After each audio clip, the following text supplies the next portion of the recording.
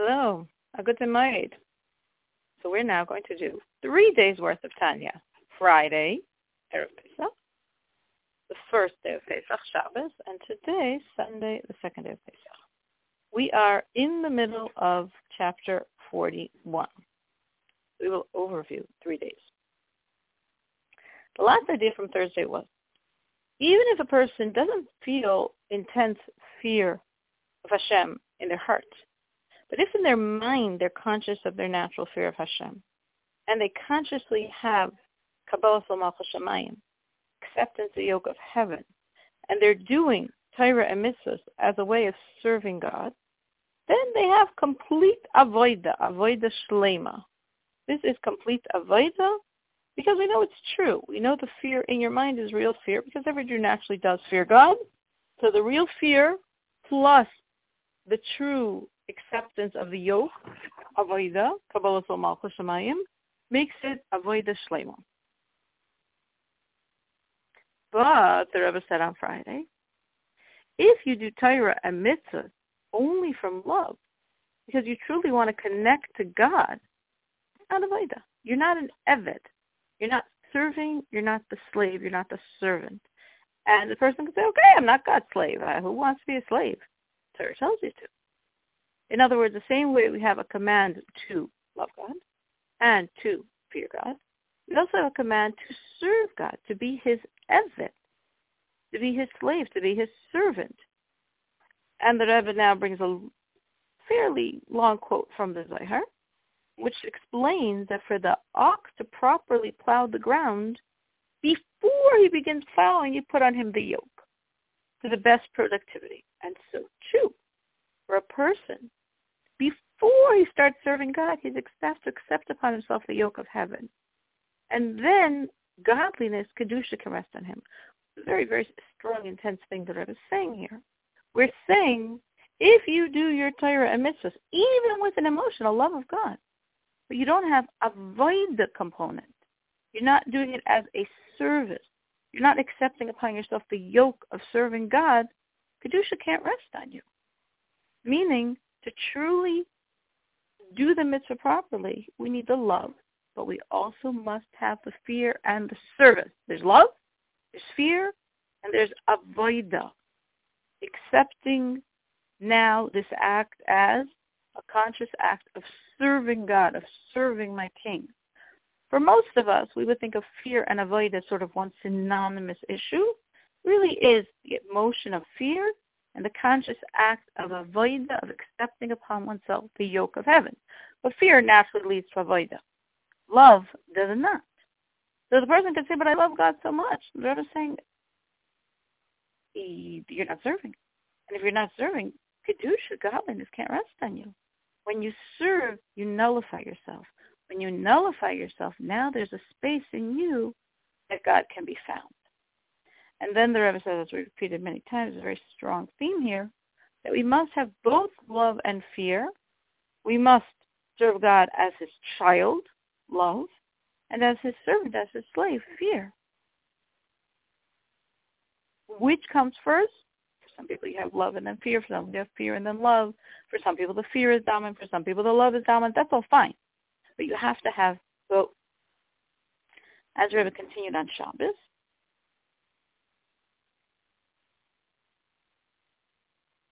let's say a person doesn't even feel this fear in his brain.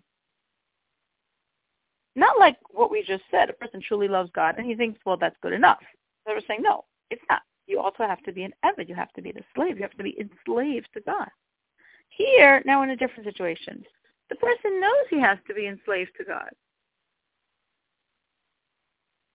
The person is trying to enslave himself to God. He's trying to feel fear, at least in his mind, but he can't. His soul came from such a low source. He's so desensitized that even though he's going through the right steps, he's trying to elicit the fear. He's conscious that he's an eved. He's doing Torah and mitzvahs as one who accepts upon himself God's sovereignty, but he doesn't feel, even in his brain, a thing. Ever says, what? you still have Avodah Gemur. You have complete Avodah. You can say, how could I have complete Avodah? I don't have any fear. I want to fear God. I'm trying to fear God, but I don't. So, you know what? Fear and Avodah are two separate commandments. You're doing one, you're not doing the other. I know you want to do fear. I know you're trying to do fear. I see you can't do fear. That doesn't take away that you're completely fulfilling the mitzvah of Avodah. You're consciously serving God as one subjugates himself to the king. You're an Eved. And then the Rebbe says, you know what? I think we could say you're also fearing God. You could say, but I'm not. I wish I was. I'm trying, but even in my brain, it's just not resonating. The Rebbe says, no, you are. Why am I saying you are? Because the fact that you're going through this whole process, the fact that with your mind, you're truly trying to elicit the natural fear that you know you have, on some level, even though you don't think anything is happening, it must be happening. It's a normal human instinct. Just like Rabbi Yochanan Zakkai told his students, to be God's will that you should fear God like you fear a human. Because if a human's around, you're not going to act inappropriately. Meaning, that's natural in our psyche. If someone else is in the room, I'm not going to do something that I'll be embarrassed in front of the other person. Well, that's not fear. I don't fear the other person. The Rebbe says, yeah, you do. That is a level of fear, though you don't think of it as such. So too, right now, when you're trying to pull out this natural fear that you do have, and it's not reaching your heart, and you don't even think it's reaching your mind, on some level it is. On some level, the most minimal level of fear, there's some fear of sin that you did pull out. So at this moment, the Rebbe is saying, I know you have service of God, you're an Eved, you're doing Avodah, and I know you fear God as well, even though you don't think you do. And the Rebbe says you really need to. Because if you're not fearing, you're only loving, it's not going to fly. Birds don't fly on one wing. We have to have at least on the most minimal level, which we already ascertained as getting the emotion into your brain, it must be there. The Rebbe says, I know it is. Then the Rebbe, starting with today's portion, for some strange reason, today's was quite long. I say strange because it's a leap year and it's not a Wednesday. I was very confused in the morning trying to figure out, am I wrong? Is this wrong? Is this wrong? Maybe just because it's Yantis. But the Rebbe wants us to have a lot of godliness in us. So the Rebbe now goes into another layer of kavanah, of intent. Meaning, thus far in the chapter, we basically focus on two intents. The intent of fear. God's watching you. God needs you. God made himself vulnerable to you. Fear. Avodah.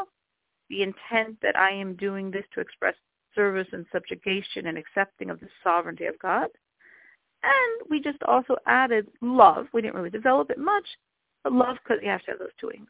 Now, we're going to the fourth intent of the chapter, which we speak about at length, which is very, very powerful, very practical thought, that this act that I'm going to do should be for the benefit of the entire Jewish people. All of us have responsibility for the klal, for the community. When I do a mitzvah, my mitzvah can truly impact every single Jew. How is this possible? Basically, when I do a mitzvah, the mitzvah ascends with this intention. When I have this intention, which we actually say every day before Baruch She'amar, B'Shem Yichud Kodesh B'Richu, Shintche, V'Yachta, Yichud Shalim, B'Shem Kol Yisrael.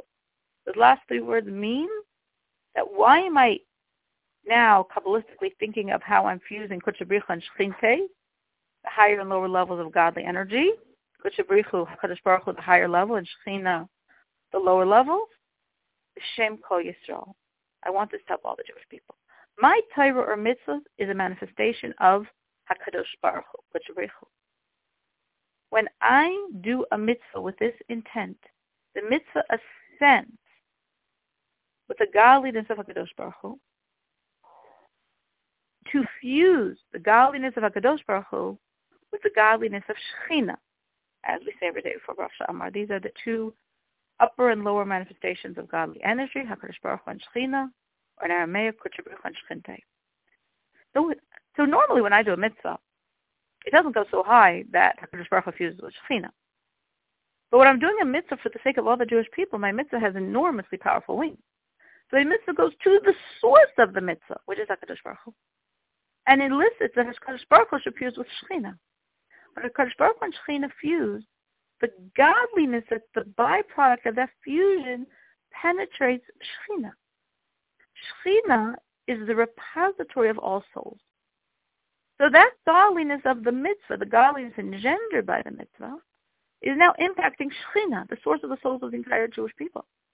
So from impacting the source of souls, this trickles down to the souls of themselves as they are in this body, which means in this world of some 15 million Jews, probably more, all 15 million plus Jews are being affected right now when I do the mitzvah with the intent that this should help all the Jewish people.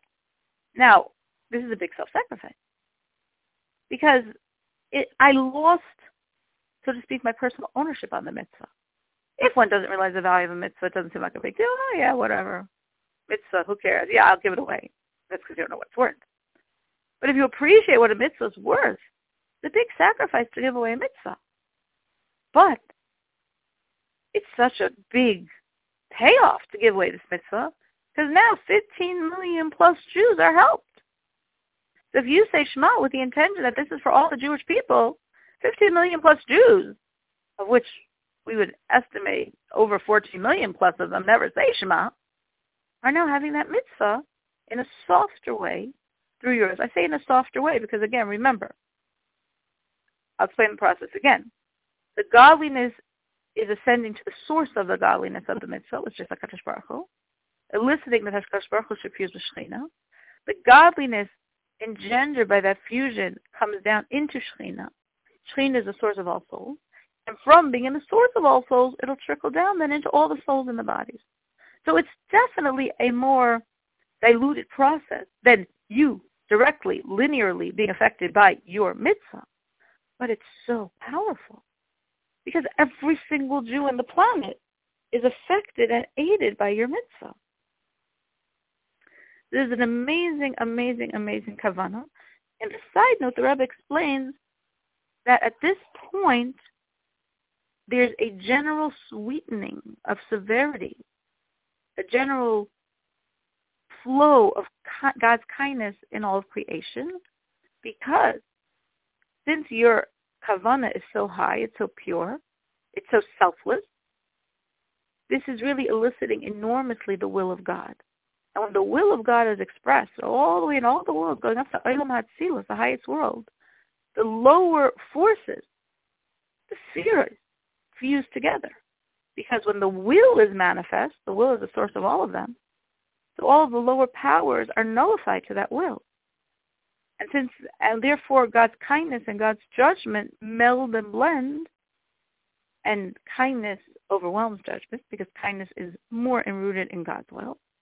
So then all of God's emotional energy, because you did the mitzvah with the perspective it should be to help all the Jewish people, is dominant. So instead of the normative God expressing himself both in kindnesses and in judgments, we have a flow of God expressing himself only in kindness in the merit of your mitzvah done for the sake of all the Jewish people. Then the Rebbe says, the person could say, whoa, how in the world can you ask this of me? I mean, I could do it, but it's fake. Because to do it, it means I'm selflessly loving God. In other words, when I do a regular mitzvah, a mitzvah has enormous perks, enormous benefits for me personally, every single mitzvah. So I could selflessly do the mitzvah. I could do the mitzvah to help my soul. I could do the mitzvah to help my body. I could do the mitzvah that will bring me blessings, be more careful in family purity to bring around blessings in children, be more careful in charity to bring around blessings in finances. I mean, every mitzvah blesses me physically, and every mitzvah brings down godliness to me, which is blessing me spiritually. Every mitzvah connects me to God, which is what I want, even on a selfish level. I want to be connected to God.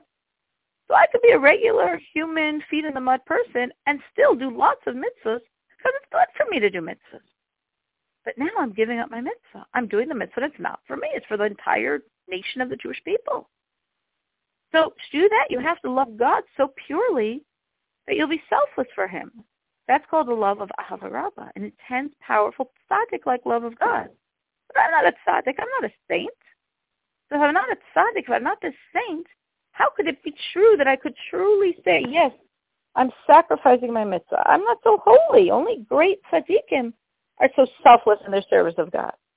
That's the question. And what's the answer? The Rebbe says, you are. You are. And the more you think this thought, the more you pull out the truth in it. Why can I say it's true if you are not a tzaddik, if you're not a saint, and you are not serving God selflessly? How can you have such a selfless intention that your mitzvah shouldn't personally benefit you? It should benefit 15 plus million Jews instead. Because inside of you, you have a natural love of God. And one of the aspects of this natural love of God is that you want that everything God wants should happen. You want everything that God wants should happen. God wants this. God desperately wants this. He wants that you should do the mitzvah with the intent that it should be for all the Jewish people, so your mitzvah could cause the Kadosh Baruch Hu and Shekhinah to fuse, so the godliness could come down to Shekhinah, could come down to the source of all souls, could trickle down to every single Jewish person in this world. God wants this. So since God wants this, and since I, in my natural love, want that everything God wants should be fulfilled, I also want this. So I really do want it. So the Rebbe says, habituate yourself to this thought. Train yourself to this thought. It's so powerful. You could do a mitzvah, and all the Jewish people in the entire world are being affected. Then the Rebbe goes to a fifth intent. We had love, service, sorry, I should do it in order. Fear, service, love, for the sake of all the Jewish people. Now the fifth and final intention of this chapter is Mesiras Nefesh, self-sacrifice. That you should do your mitzvah with the thought that I am being Moser Nefesh. I'm sacrificing myself for God. I could say, why is this self-sacrifice? Why it's such a self-sacrifice to do a mitzvah? I mean, some mitzvahs, but every mitzvah I can think of as self-sacrifice? The Rebbe says yes. Every mitzvah we can view as self-sacrifice truly. Why?